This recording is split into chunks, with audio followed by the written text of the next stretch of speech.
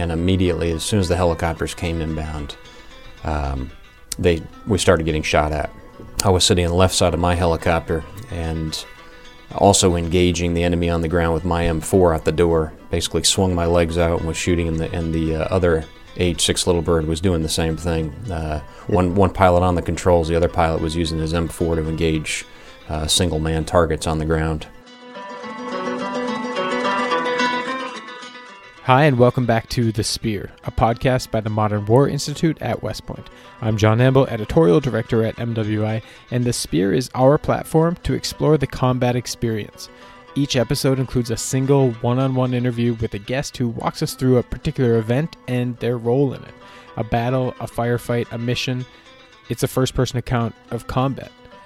MWI's John Spencer takes over for this episode. You've heard him before featured as a guest on The Spear, but now he moves over to the interviewer's chair for this discussion with Colonel Phil Ryan. Colonel Ryan is an Army aviator who has spent much of his career in the Army's most elite Special Operations Aviation units. In 2003, at the very beginning of the invasion of Iraq, he took part in a mission that involved 14 aircraft targeting a facility deep inside Iraq, further than any ground forces had yet made it. After taking fire from enemy forces on the ground, an intense firefight broke out that involved U.S. operators landed by Chinooks and Blackhawks and the elite aviators flying just above the ground. We're thrilled to feature this incredible story that highlights pilots in combat. Before we get to it, though, just a couple really quick notes. First, be sure to follow MWI on Twitter, Facebook, and LinkedIn. It is a great way to stay up to date on what we're doing so you don't miss any of the new articles, podcasts, and research we're publishing every day. Second, just to let you know, there is just a little bit of swearing in this episode. And lastly, as always, what you're about to hear are the views of the participants and don't represent the position of West Point, the Army, or the U.S. government. All right, here's John Spencer and Colonel Phil Ryan. Colonel Ryan, sir, it's really an honor to have you on the MWI podcast. Thanks. So, this is The Spear, which we talk about, that combat episode that night. And sir, I think you're going to talk about a special night early in Operation Iraqi Freedom 1 for the invasion. Right. So 26 March 2003, we were alerted a couple of days prior to that with some intelligence to go find and inspect with a Navy SEAL ground force what was planned or thought of to be the WMD site where Saddam Hussein was storing and had passed chemical weapons into Syria from that site. It was about 200 miles west-northwest of Baghdad. So at that point, the farthest point that any Americans had gotten into Iraq from any location. So we had 14 Special Operations helicopters, 2 AH-6 Little Bird gunships, 2 MH-6 slick Little Birds that had people pods on the side and had snipers along, 4 MH-60 Kilo Blackhawk assault helicopters that had a Ranger force on board, 2 MH-60 DAP armed attack Blackhawk helicopters, and then 4 more Chinook helicopters, MH-47Es at the time, and that had the main SEAL ground force on board. We took off out of our staging base out of RR, Saudi Arabia, and it was a long flight, about 2.5 hours, flying direct from Saudi Arabia in the desert there where our main JSOC base was, and going almost due north to get to this our MSS, our mission support site, which is where we had gas and a small surgical team set up, and the gas was provided by MC-130 Air Force transports that were going to pump us gas on the ground. I was in the last helicopter to land there. The force came in at various times. The Little Birds take a long time to fly. They're fairly slow, 90 knots compared to the Chinooks and the Blackhawks that were doing about 110 knots. So we took off early, but the bigger aircraft passed us en route. They all got set. Well, by the time we got to this desert landing site, It was incredibly dusty, and my co-pilot and I, we had to circle the area. It was zero illumination, very, very dark that night, and our fuel gauge was down. It was flickering, had been flickering for about 10 minutes at that point, and we land in the desert, and our aircraft bounces a little bit, and I looked down at the fuel gauge, and it said 10 pounds left, which for a helicopter is a tiny amount of gas. We were basically about to flame out the engine at that point. Wow. So luckily, Johnny on the spot, our guys were there. They refueled us. We all got set, and about 30 minutes later, after we did our final check, it was at that point about 2 o'clock in the morning local time. We went into this Al-Q-Saya is the name of the site, but we went into this new WMD facility with the ground force. We sprinted ahead because we were armed with 2 7-shot rocket pods and 2 miniguns with 6-barrel miniguns that fire 4,000 rounds of 7.62 a minute, and we were the initial cast platform. As the Blackhawks came in to set up the blocking positions with the Rangers on board, they immediately took fire. And, from the ground? From the ground. And we had gotten the briefing that, hey, we don't know if there's WMD, but if there is resistance, that means there's probably something there. Yeah. And immediately, as soon as the helicopters came inbound, we started getting shot at. One of the Rangers, as he stepped off the Blackhawk, got shot in the back, came out and hit the front of his plate. He was immediately with his buddy thrown right back on the Blackhawk and taken back to the surgical team at our MSS.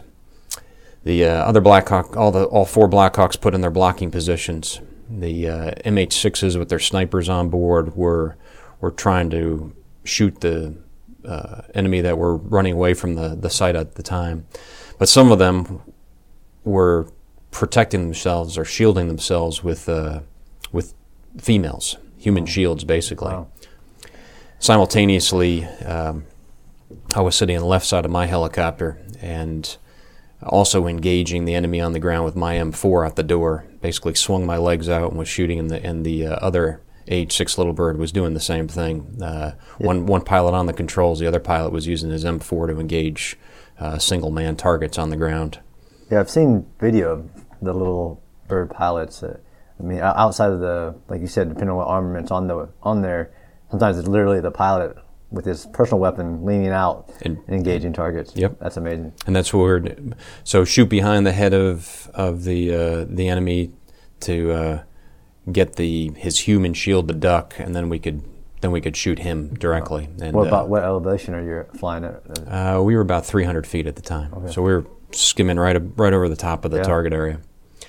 The Chinooks then came in, 4 Chinooks loaded to bear with a SEAL squadron on board, and they immediately rushed into the scene. More enemy fire, though. One of our crew chiefs took a bullet right into the head and collapsed right in the back of the helicopter. It took the other 3 crew chiefs on board to stabilize him. They did CPR in the back of the helicopter, brought him back to life. As Staff Sergeant Glenn Earl, he's still alive today. Thankfully, he's not fully functional, but he's still living and was medically retired out of the Army. But he was flown directly back to the mission support site as well. That's one of the Blackhawks, or? Well, the Chinooks. Chinooks. So it sounds like I'm just picturing like this beehive of flying objects in the sky. It was, yeah. And then so you had the 2 MH6s with the snipers on board, the 2 AH6s, the 2 MH60 DAPs, the other armed helicopters, and they're shooting enemy vehicles that are sprinting or driving away from the site as they leave. Wow. Because we tried to contain everything in there and figure out what was actually inside. We were supposed to have a pair of A-10s that were covering with fixed wing close air support as well, but because of a delay, they were not able to make it. So they had been tasked to take out the power station that fed the lights to and the electricity to the town. So that mission fell to the Armed Blackhawks, the DAPS, and the DAPS rolled in and shot the transformer pole. Well, transformers are full of oil and other liquids, and as soon as the bullets hit it, it exploded. And what was supposed to turn the town dark, all of a sudden we had a flaming backlight fire pole that basically backlit the entire target at about 30 feet in the air. So all of a sudden it went from mostly dark to we were now seeing our own shadow on the ground because it was illuminating us as we were flying around, and all of our helicopters started getting hit at this point. Ultimately, 8 of the 14 helicopters took bullet holes that night. Wow. My lead AH-6, he took. We were very lucky. None of our pilots were wounded. One crew chief wounded, one ranger wounded, but other than that, everybody else was fine for a target where we took so many bullet holes. The flight lead of the AH-6 took 2 rounds right underneath the seat, and if it wasn't for a piece of radio equipment underneath his butt, he would have taken 2 in the ass, basically. But we saw folks running in and out of buildings, and as I'm feet out engaging targets with the M4 and pointing out for my co-pilot to shoot. You're all under nods at this, of course. We are. We're all under NVGs. We saw a guy run into this building, and had a glass door. It was the telephone building for the town, as we later found out. And my co-pilot tipped in and fired a pair of rockets and sent it through the front door of this building and blew the guy out the backside. The ground force searched for about 45 minutes. They took a bunch of intel off the target, but ultimately it was not deemed that it was an active WMD site. There was some intel there that led to some conclusions, but that's for the intel folks to figure out and the generals to make decisions on. But then we had to go back to the mission support site. So at this point we've been flying for probably 4.5 to 5 hours. Had to go back and get gas and get bullets again because we had to cover the exfil of the ground force. So the Blackhawks and the Chinooks had to come back in, pick up the ground force. Yeah, so you're doing basically rotations, right? So the ground force is on the ground, and you're, because of fuel or ammo, whatever, rotating back to rearm or refuel. And then come back to the target site. Yep. And then we had to make sure that, as we always do, we had to cover them. When the Black Hawk and the Chinooks came in to pick up the ground force, we had to be over on top of them on station to make sure that we could engage if they got shot at again, which by that point there was very little enemy fire. We'd suppressed the enemy, but with a lot of bullet holes. So we picked them up, go back to the desert landing site, or the MSS, one more time. It's still a mess, but luckily by that point the C-130 had flushed or taken off with the wounded on board, and still very, very dusty. We regroup, ensure we've got the plan, and we fly back into Saudi Arabia another 2.5 hours. But this point, the sun is starting to come up, and it just happened to me. This is now March 27th. My middle child, my son's first birthday, was that morning, and we got back absolutely exhausted because we fly with no doors on. Yeah. So the wind, and it was still March. It was cold. We're bundled up all the way to our necks. We land back and start accounting for all the bullet holes and doing the CSI analysis of where each of the bullet holes was and how close it came to hitting folks and all. And I got down on my knees and just was very thankful that I had not orphaned my son that night on his first birthday. That would have kind of been a bummer. But an incredible mission. I was my 2 AH-6 crews were all awarded Distinguished Flying Crosses that night. Wow. a number of the other crews were as well. And part of it was just because we continued to stay on above the target and get shot at and cover and engage targets, although the enemy was certainly having their pick of us with AK-47s and some other heavier machine guns shooting at us. And that was still very early on, March 26th, 27th, before things really got intense, follow on with Haditha Dam and the hunt for Saddam up in north. They're still driving. I mean, Third ID is still driving north. And Third ID was still probably 100 miles away from getting to Baghdad at that point. So we were certainly alone where we were when we basically once the MC-130s and all the helicopters flushed, there were no other friendly units in and around that area. So we were kind of alone and afraid up there. I can't. I mean, as you told me this story, it does make me think of another raid similar in the desert, dusty, with fuel issues that went wrong. Is that ever in the minds of flight commanders and doing a complex operation like that? It is. In the first Iranian hostage rescue mission in April of 1980 and that failure is why at Desert One is the reason why my unit exists today. So out of that mission in 1980, the Holloway Commission was formed, and from the Holloway Commission, you establish a unified Special Operations Command. Basically, JSOC was formed out of that. You establish a Special Operations Aviation Unit, which is the 160th. You give better command and control of some of the other special mission units and the Rangers at that point. And it really has established, we trace our lineage back to the failure of Desert One as the reasons why we do things. Why do we plan refuel operations in three different levels of contingencies? We always have a primary, alternate, and contingency plan for refuel. Why do we have three levels of contingencies for arming? Why do we always have spare aircraft? It's all because of lessons learned that from that fateful night in 1980. Yes, sir. So, for the Spear, we really like to get inside of your mind, and this is of course, all the pilots that are on this mission are basically the world's best special operations. You don't get there without going through selection, and but it is.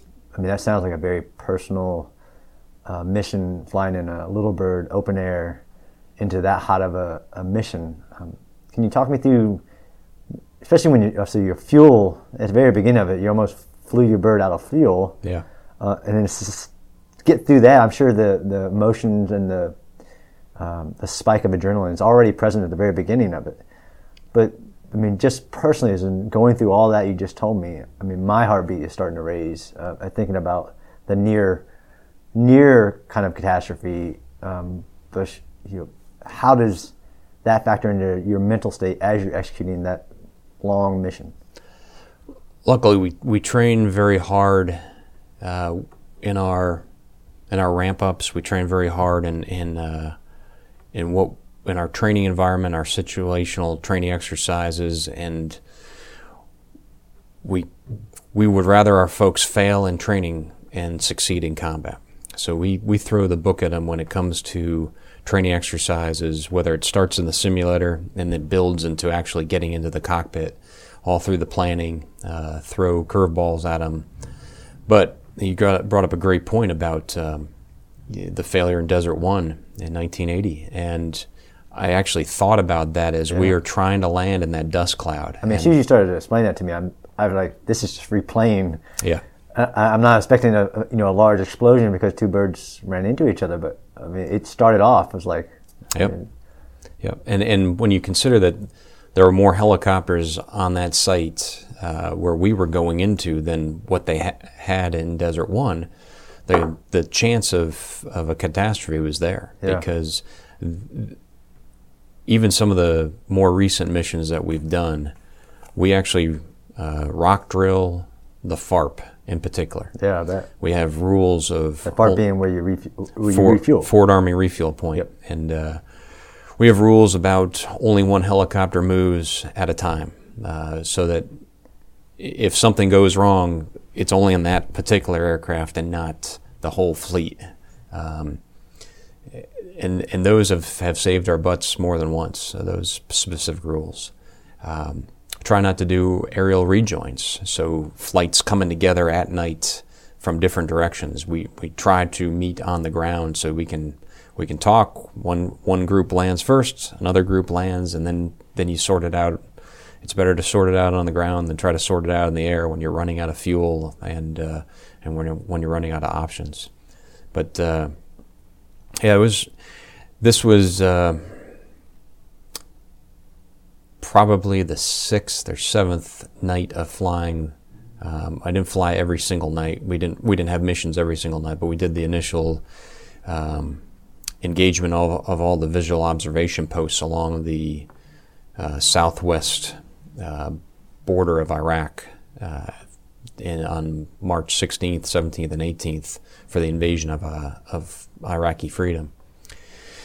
And then every 2 or 3 days we were doing follow-on missions, but this was the first one where we really had an enemy force that was determined to fight back. Yeah. We'd had taken some shots, but we also had folks surrendering that very first night as we were hitting the visual observation posts, folks running away and just dropping their weapons, and we did not engage them. But this one, it was no kidding, a lot of folks shooting back at us. And I actually was surprised in hearing your mission that the amount of civilians that were on this battlefield, as you said, they were using them as targets or as shields. It was a small town, and this WMD site laboratory was kind of just an extension of it. So it was hard to find good helicopter landing zones because of the built-up area around it. And you try to put in blocking positions around the target to ensure you can secure it. And they had difficulty on that with the amount of structures that were there, and frankly the amount of debris that was there as well. How long had you been flying before this mission? How long were you a pilot? I graduated flight school in 1993, okay. So about 10 years of flying at that point. So all of our pilots are obviously specially selected, but also pretty senior. I probably had about 1,000 hours at that point of flight time, and I was one of the more junior pilots on that mission. When I look at the number of CW4s and Chief Warrant Officer 4s that were flying that particular night, we had a really stout crew of folks. So, I don't want to after action review the mission, but, as you look back over these years, there's something that you would have wanted to go differently, or it was just a beautiful thing?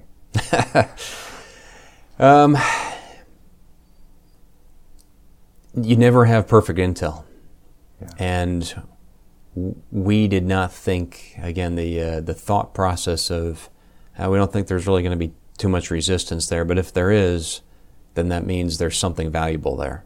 Now that wasn't much to go on, and as we from the initial rounds of being shot at, like, okay, this is real. That's right. This is more than we expected, and we just kind of rolled with those punches. But it kind of reinforced with all of the air crews and also the ground forces of, hey, we've got to have better intel before we hang it out there, because again, we were well away from. There was no contingency force or there was no response force that could have come to our rescue. There was no armor brigade on the ground that was going to drive up and help us if we had a helicopter shot down, or if we got in a really, if the ground force got in really heavy troops in contact. They had that going on, but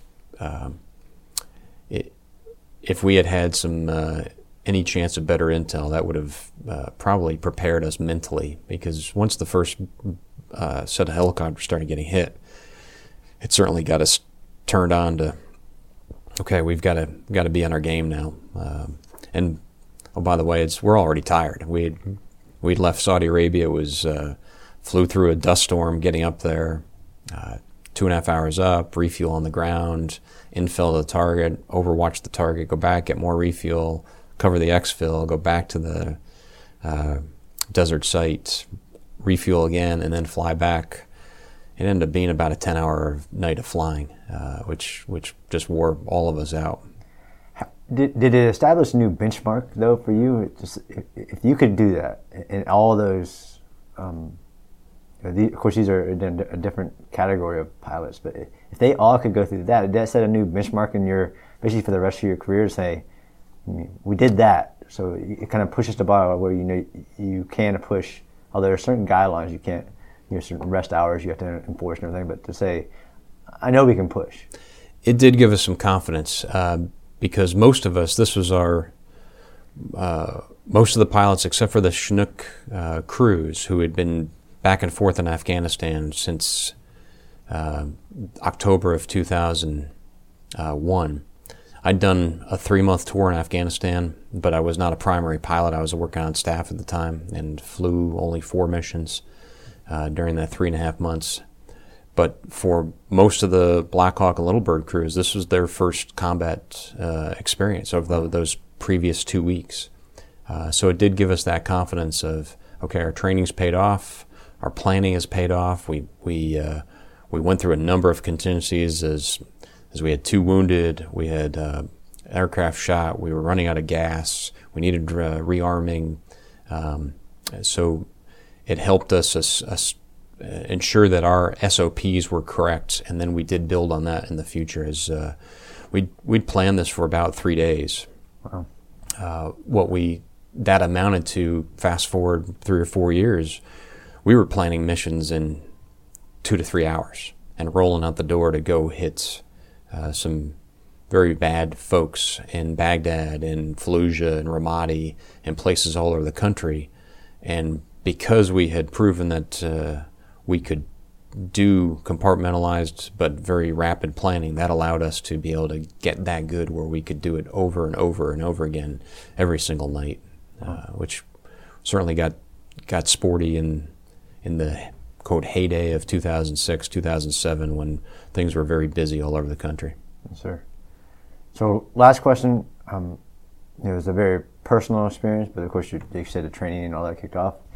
And cadets graduating soon, some of them going into aviation, and they have a long path if they want to go different routes. But what is your recommendation, having your long career, but also to go through an experience like that, to these soon-to-be graduating cadets on the missions that they could possibly face?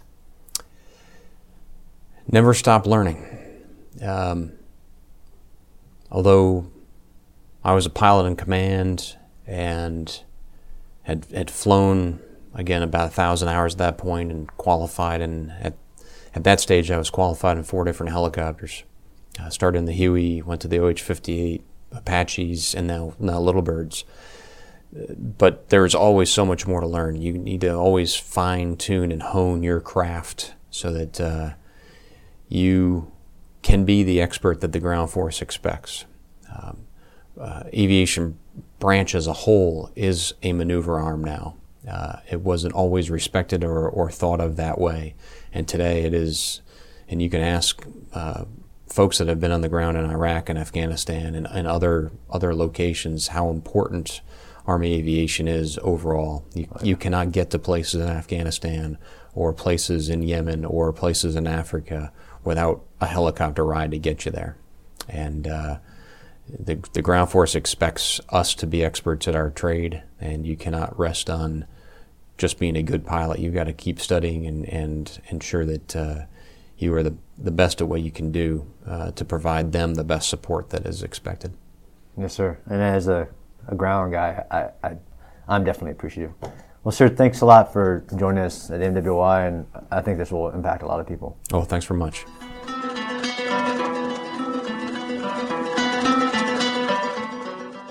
Hey, thanks for listening to The Spear. Remember, you can find and subscribe to The Spear on iTunes, Stitcher, or wherever you get your podcasts. And if you're enjoying the stories we feature, we would love it if you'd take just a moment and give us a rating or leave a review. Thanks again for listening.